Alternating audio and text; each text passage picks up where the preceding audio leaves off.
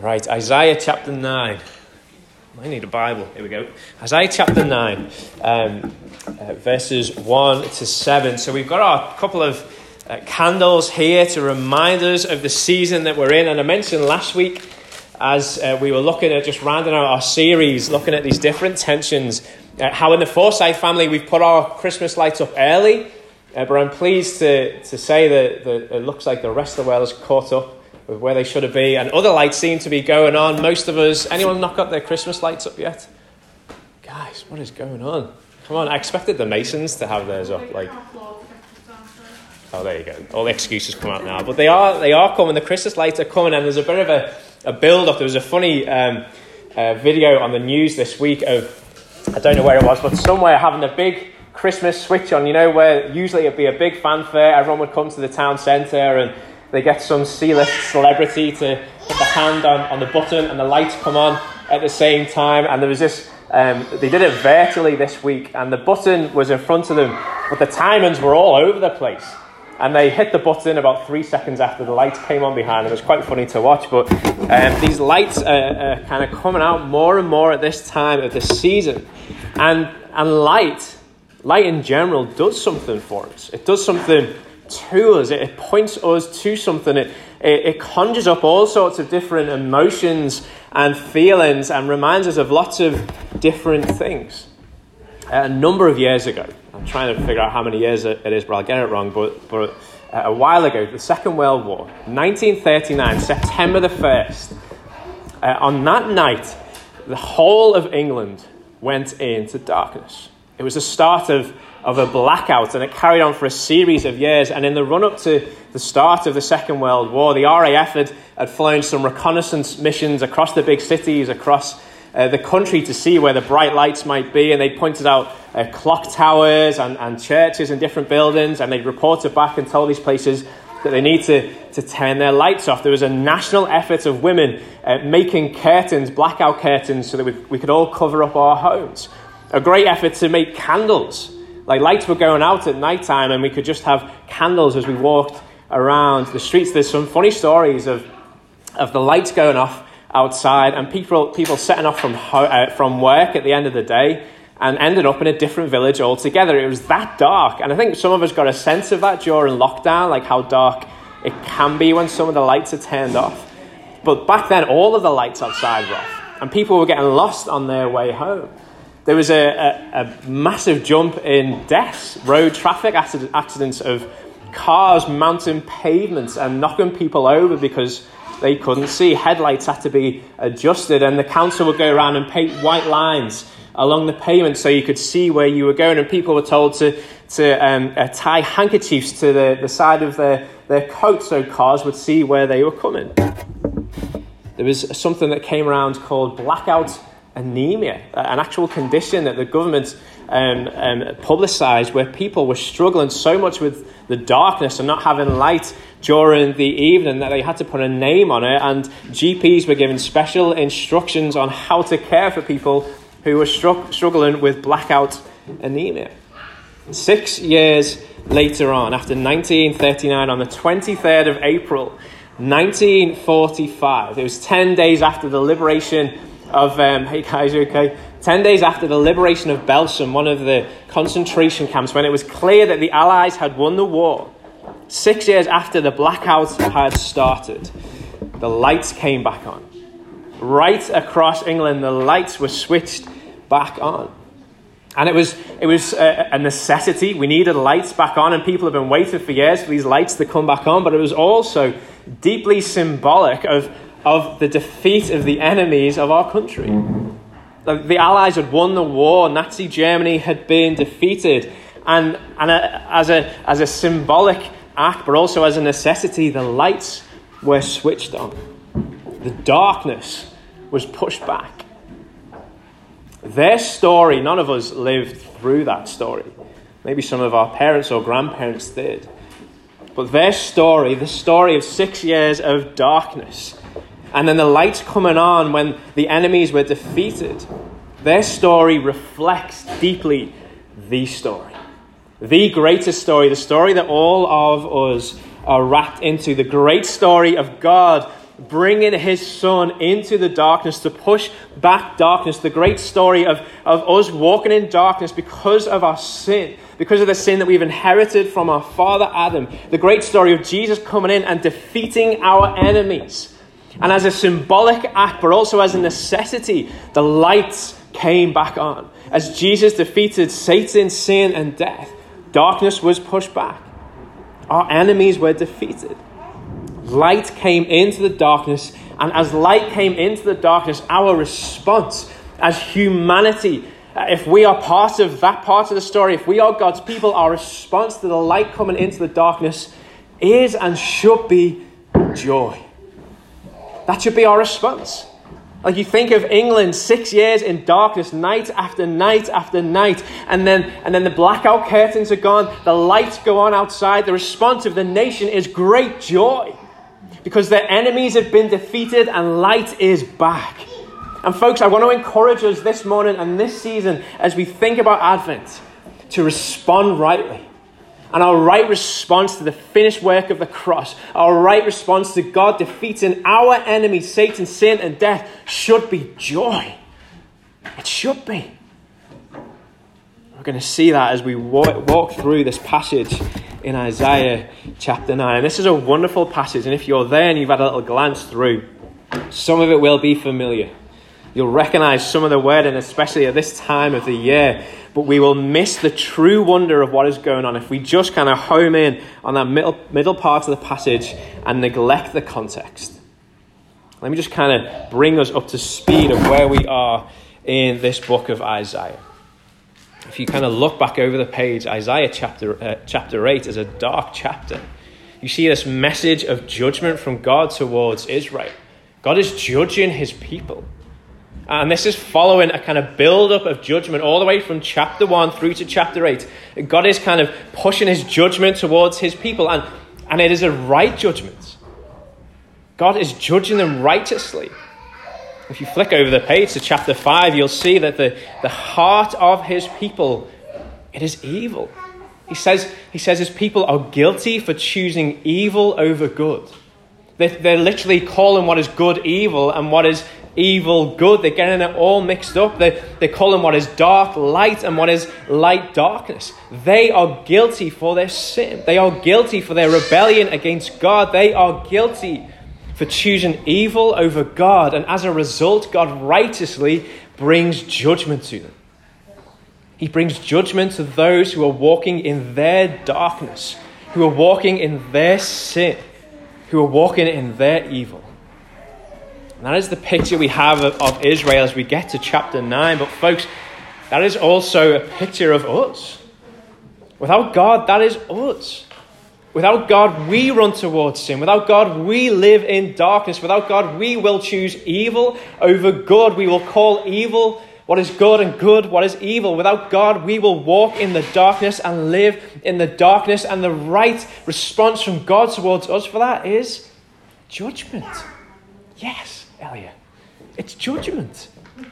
And the result of the judgment from God because of our evil is hopelessness and despair. Folks, nothing thrives in the darkness except, Mark will tell us, mold and disgusting looking fish at the bottom of the ocean. Nothing beautiful thrives in the darkness. Humanity cannot and humanity will not walk in the fullness of life that God has created for us while we remain in the darkness. Humanity needs life. We need a light. Humanity needs light to have life. We need light to flourish. Towards the end of chapter 8, Israel starts to understand the despair of the darkness that they are walking in. In the last few verses of chapter 8, you see they start consulting mediums. So looking to the future, trying to look to the future to find a bit of hope there. And they engage with necromancers, trying to raise the dead, trying to find a hope in things that have already gone. They're looking to the future, they're looking to the past to try and find a hope in the darkness, and they can't get out. The last verse in chapter 8, in verse 22, they look to the future, they look to the past, and now they look to creation. They look to the earth to try and fix their problem of darkness, and it doesn't work. In fact, what they find is this, that that they are in a place of distress and darkness and a gloom of anguish. And actually, as they try and find the light in the future, in the past, and even in the present within creation, what they find in verse 22 is actually they just plunge themselves into deeper and deeper darkness. That is what happens, folks. If we try and find light and life outside of God, all we do is just walk further and further into darkness. But if you look down at our passage this morning, that is the first word of chapter 9. But wherever we read that verse in the Bible, it signifies a change. Something is about to shift. Something is about to change. And Isaiah says in verse 1, but there will be no gloom for her who is in anguish. In the former time he brought into contempt the land of Zebulun and the land of Naphtali, but in the latter time he has made glorious the way of the sea, the land beyond the Jordan, Galilee of the nations. The people who walked in darkness have seen a great light. Those who dwelt in a land of deep darkness, on them has light shined. You have multiplied the nation. You have increased its joy. They rejoice before you as with joy at the harvest, as they are glad when they divide the spoil. For the yoke of his burden and the staff for his shoulder, the rod of his oppressor, you have broken as on the day of Midian. For every boot of the tramping warrior in battle tumult, every garment rolled in blood will be burned as fuel for the fire. For to us a child is born, to us a son is given, and the government shall be upon his shoulder, and his name shall be called Wonderful Counselor, Mighty God, Everlasting Father, Prince of Peace. Of the increase of his government and of peace there will be no end. On the throne of David and over his kingdom, to establish it and to uphold it with justice and with righteousness from this time forth and forevermore. The zeal of the Lord of hosts will do this. These verses were written about 700 years before Jesus' birth, but they are undoubtedly about him. It is clear that Isaiah is looking forward to the coming of Jesus. And in Luke chapter 2, you actually see the angels echo these same words of declaration about Jesus at his birth. The darkness is real for Israel. But Isaiah is saying light is coming. Light is coming, brothers and sisters. And the response when light is coming will be joy. In verse 1, he's saying, those who are walking in darkness, those who are in anguish, the gloom that you are in will be lifted. There is a time coming. Hope in that time, Israel. There is a time coming where the darkness will be pushed back, where God will enter in, and darkness will run away. But you see, that promise is not just for Israel. You see in verse 1 of chapter 9 there, he talks about Zebulun and Naphtali. These were two tribes of Jacob. And they were given land as they kind of brought out of the Exodus and they come into the promised land, they were given land. And this land edged onto the Sea of Galilee. Isaiah is reminding God's people that judgment is coming. But in verse 1, look at the tenses that he talks about the judgment. He talks about the former times. He talks about the contempt, literally the curse of God being something that is of the past for God's people. In the former times that happened, but look what is coming. In the latter times, look ahead, God's people. And what does he say is coming in verse 1? Glory. Glory is coming. As God comes, as light comes, all of our struggle against God, all of the darkness that we contend with, that will be a thing of the past because glory is coming. The literal translation of glorious there in verse 1 is this: the rich presence of God. That's what he's encouraging God's people towards. Brothers and sisters, the rich presence of God is coming. A time is coming where the rich presence of God is going to be amongst us. And where does Isaiah say the glory is going to go? Not just to Zebulun, not just to Naphtali, not just to ethnic Israel. He says it's going to go beyond Jordan. And I love this phrase, Galilee, the nations. The glory of God will go to the nations. Isaiah is undoubtedly looking forward to the coming of Jesus, when he will lift the darkness and the glory of God will shine not just on 12 tribes, not just on one nation, but across the earth. How will that happen? We'll look down again at verse 2. The people who walked in darkness have seen a great light. Those who dwelt in a land of deep darkness, on them light has shined. Now, there is hope in that passage, but don't miss what Isaiah says. The darkness is deep. The darkness is deep. Don't just kind of read darkness there and think, oh, it's a nice illustration, a bit of a nice pictorial thing. No, it is a truth about the condition of the human heart. That the darkness that all of us walk in is deep. Yeah, haven't we seen that over this past year? The corruption, not just of our hearts, but even creation breaking. And folks, there is a vaccine coming. And that is good news. And that will help us as humanity. But it will not touch the darkness that humanity lives under because of our rebellion against God. It will not cure the darkness that we walk in. The darkness is a result of our sin. And vaccines do not get rid of our sin. The darkness that we walk in has us standing against God as enemies, opposed to God. And a vaccine will not prevent that. It will not shift our position. The darkness is deep and it leads us to death. But there is hope, Isaiah says. The light has come.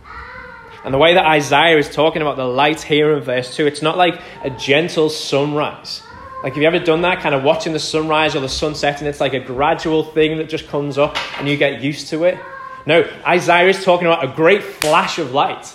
Like, this is like some of us young men, I am a young man. Some of us young men will remember this from our student days. Some of us might still be living this now, but those days where you're lying in bed and it's still like probably halfway through the morning and your mum comes in and pulls the curtains open and the light just shines through the window. You know what I'm talking about? Ryan's looking at Georgina. Maybe some of us husbands are used to this as well. But the curtains fly open and the sun's kind of blinding us in our face. That's the kind of light that he's talking about. Isaiah is saying there is coming a day, Israel, when it won't be like a gentle sunset when the glory comes. No, God is going to come like a great flash. Light is going to enter into the darkness. And you will see the glory of God. And can I say, for some of us this morning, we need that wake up. Like our mothers opening up the curtains, we need that wake up and to see the glory of God again. Because we've got used to walking in the darkness again. We've got used to walking back to the darkness and living in the darkness. And that is not where we belong. How do we finish off chapter 2 last week? We are called to walk in the light of the Lord.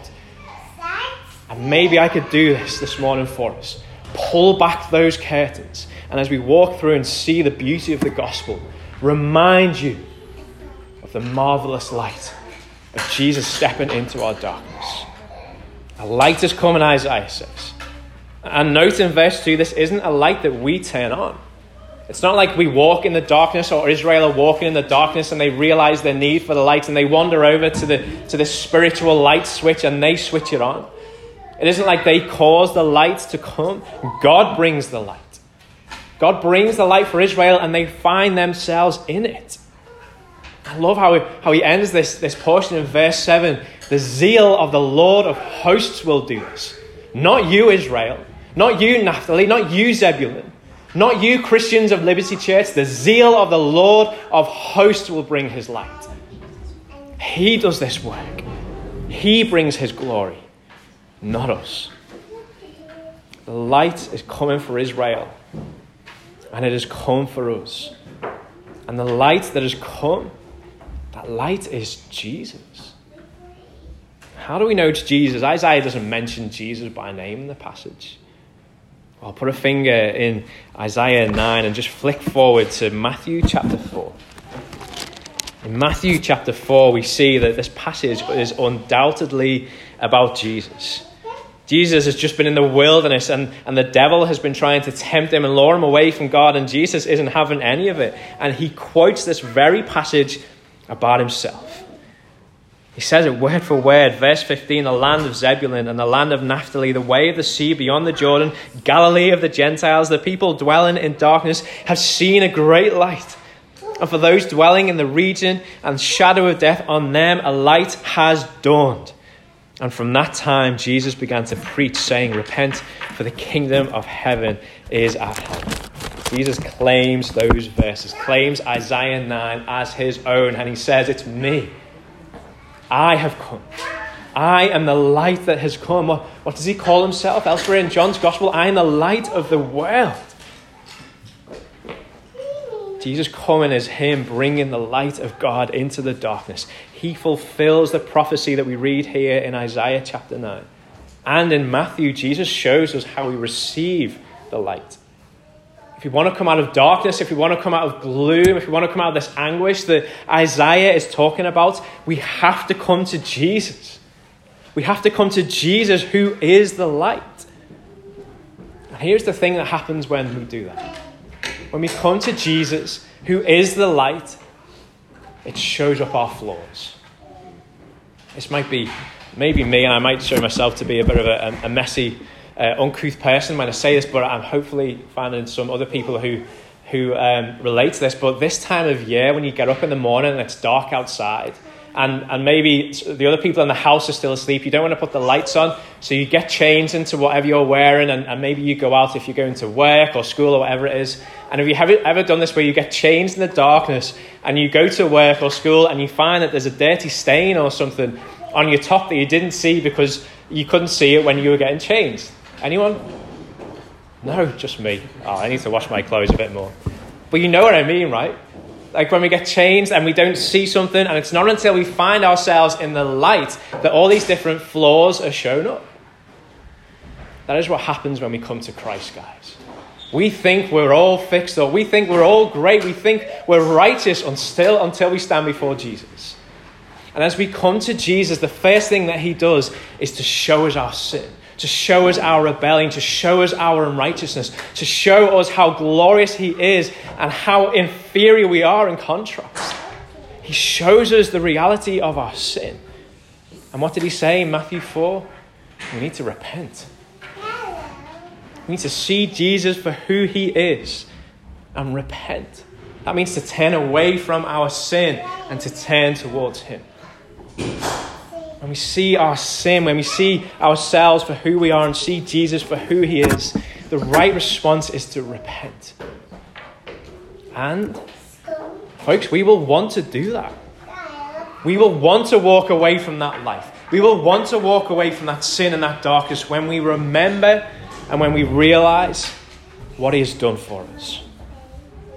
Turn back to chapter 9 of Isaiah, verse 4. Isaiah says this, the yoke of his burden and the staff for his shoulder, the rod of his oppressor you have broken, as on the day of Midian. For every boot of the trampling warrior in battle tumult and every garment rolled in blood will be burned as fuel for the fire. When we realize what Jesus has done in the gospel, we will want to walk away from sin and walk towards him who is light. What Isaiah is talking about here, this day of Midian, it's a great battle. You can read about it in Judges chapter 7. And oftentimes we look at the hero of this battle being Gideon. This is where Gideon gets his name from there. But Gideon isn't the hero at all. In this great battle of Midian, what you have in the story, if you follow it through, is God's enemies are standing against Israel. And Gideon, who's the leader of God's army, starts with an army of 32,000 men ready to go out in battle, ready to finish the Midianites off. And God says, no, it's too many. I want to show you that I'm going to win this battle. Whittle it down a bit. And so Gideon ends up with 10,000 men in the army. And God says again, no, it's too many.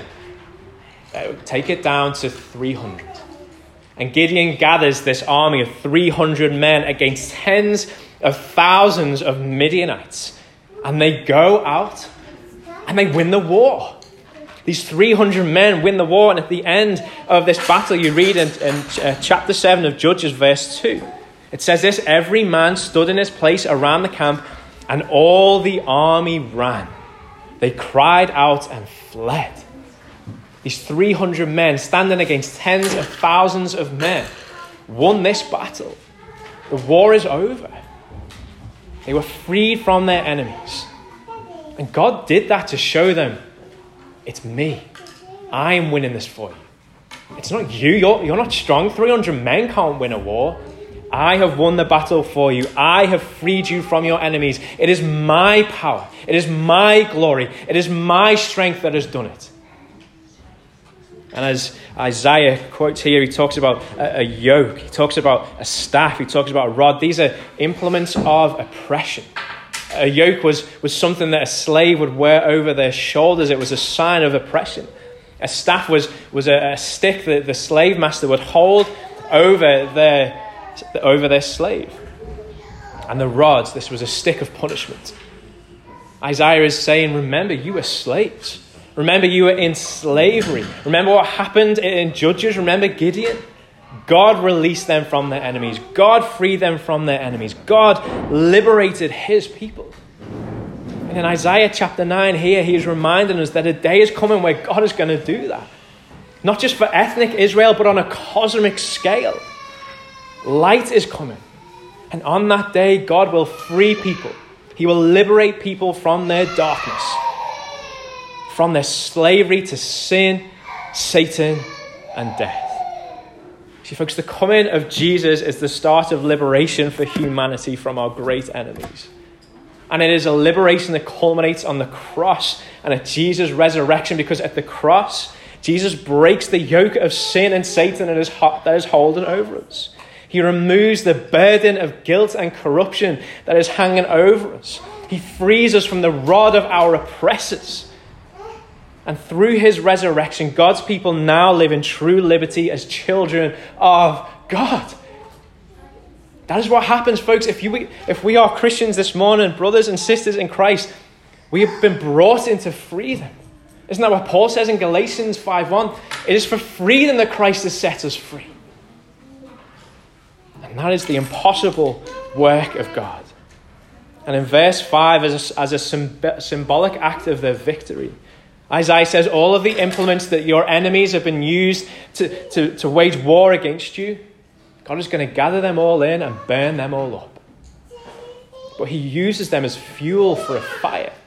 It's not like God just shifts them out of the way and says, okay, just forget about all that's happened, all the evil that's been stacked against you. No, God uses the things that were used for evil against them for his purposes. He uses them as a fire to warm his people. And I wanted to remind us this morning, the darkness we once walked in, the sin that we once walked in, this is the glory of God, folks. God will even use those things for his glory. He will even use those things for our good. He doesn't just wipe away and dismiss about it and forget it. He will use even the things that we have engaged in against him for his glorious purposes. In verse 6, Isaiah reaches the pinnacle of his prophecy. For to us a child is born, to us a son is given, and the government will be upon his shoulder, and his name shall be Wonderful Counselor, Mighty God, Everlasting Father, Prince of Peace. The for that he starts verse 6 with, Isaiah is saying all that has just been said, all that has just been described, that is coming about because of what I'm about to say. It has all come about. The freedom from your slavery has come about because of Jesus. Because a child will be born. Because a child has been born. And this child will be called Mighty God. He will rule as a prince over his kingdom. And in verse 7, this kingdom will be an everlasting kingdom. And it will be a place of increasing peace, of perfect justice, of righteousness. That's who's coming. And specifically, the one who's coming is coming as Mighty God, but specifically, he is coming as a child. Jesus comes as God and he comes as a child. And that is the hinge that holds all of this passage together. Jesus coming to us as light, as God and as a child is the hinge of this passage, and it's the hinge of all history. God coming as man and as God is what theologians call the hypostatic union. God putting on human flesh. And the hypostatic union, that might sound like a fancy word, but that is necessary. Absolutely necessary if we are going to find ourselves out of the slavery that we are in. Unless God comes as man, we will still be enslaved to our sin, Jesus had to put on human flesh. And it isn't that Jesus just begins at his birth. Note in verse 6, Isaiah says, a son is given. Jesus has existed eternally. He is eternally the Son of God. But 2,000 years ago was the starting point of his humanity. 2,000 years ago, Jesus came in the flesh. He was born in the flesh 2,000 years ago. 2,000 years ago, the eternal Son of God added humanity to his divinity. That means he is fully God and he is fully human. It doesn't mean he's half human and half God. Jesus has two complete, inseparable natures which are perfectly united in his one person. And those two natures are necessary to free us from death and to save us from our sin. And we might be thinking, well, why couldn't Jesus just come as a man? Why just as a grown man like Adam? Why didn't he just appear in his 30s and just start from there? Or why couldn't he just send a legion of angels to sort out our problem? Or why didn't he just step in as God, just in his divinity? Why did he have to come as a baby? Well, think of what a baby is: helpless, weak, dependent. Jesus had to come as a baby because if he didn't, he wouldn't be able to sympathize with us. He grew knowing what it is to live in the midst of darkness, yet without sin. He grew knowing what it is to be tempted towards sin, yet without sin. And he grew into the human that all of us need to be but could never be because of our sin. Jesus was perfectly and is perfectly human. And that is why in verse 6, see those descriptions? That is why Isaiah is able to call Jesus a wonderful counselor.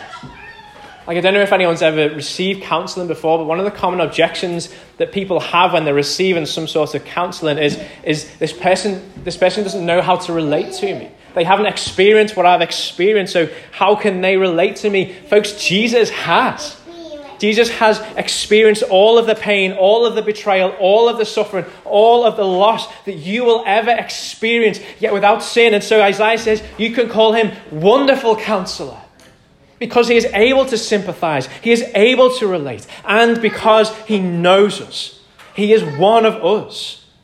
And because he is one of us, he is able to represent us before God, human for human. God alone cannot do that. It has got to be man standing before God. And that is what Jesus comes and does. It has to be a human who mediates for a human. It has to be a human who stands in the place of a human. And that is what Jesus Christ does on the cross. Jesus the man takes our judgments and dies for us. Jesus the man experiences our darkness and he takes our sin. And he rises again in victory. And as a result, the yoke, the staff, the rod of our slavery has been broken and the war is over. The war has been won. And Isaiah says that means Jesus becomes like a father to us. Not that he becomes God the Father, but he becomes like a father, everlasting father, welcoming his creation into the eternal family of God, caring for his creation like a father would, protecting his creation like a father would. Everlasting Father, Wonderful Counselor. And folks, all of this that Jesus does, all of this that God does, get this, it is for us. To us a child is born. To us a son is given. The zeal of the Lord of hosts will do this. Listen, Jesus coming into the world, the light coming into the darkness, he did that for you. He did that for me.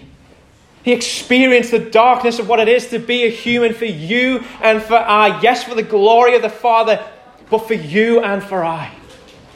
If you are in any doubt this morning that God loves you, read this passage again. To you a child was born. To you a son was given.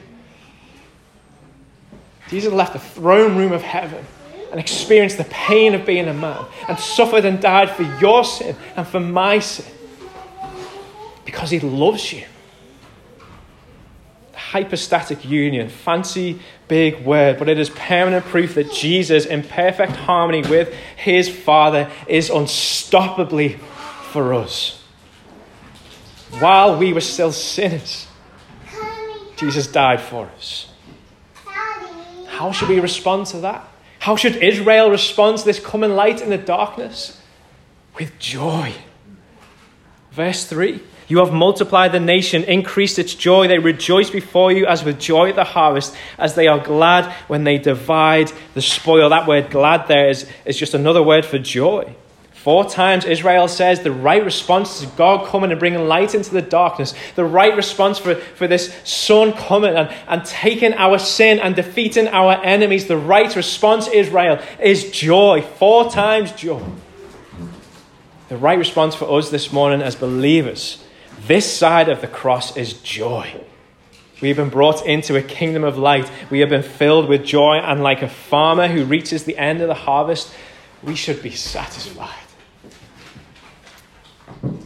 We have received the light of Christ. We should be happy in God, folks. And let me just clarify this as we wrap this up. The joy that we're talking about here isn't like Christmas cheer. It isn't something that we just experience on Christmas Day, and then once all the presents are opened and once our bellies are full, we kind of just slip back into normal service. And the joy that Christians have is an abiding joy.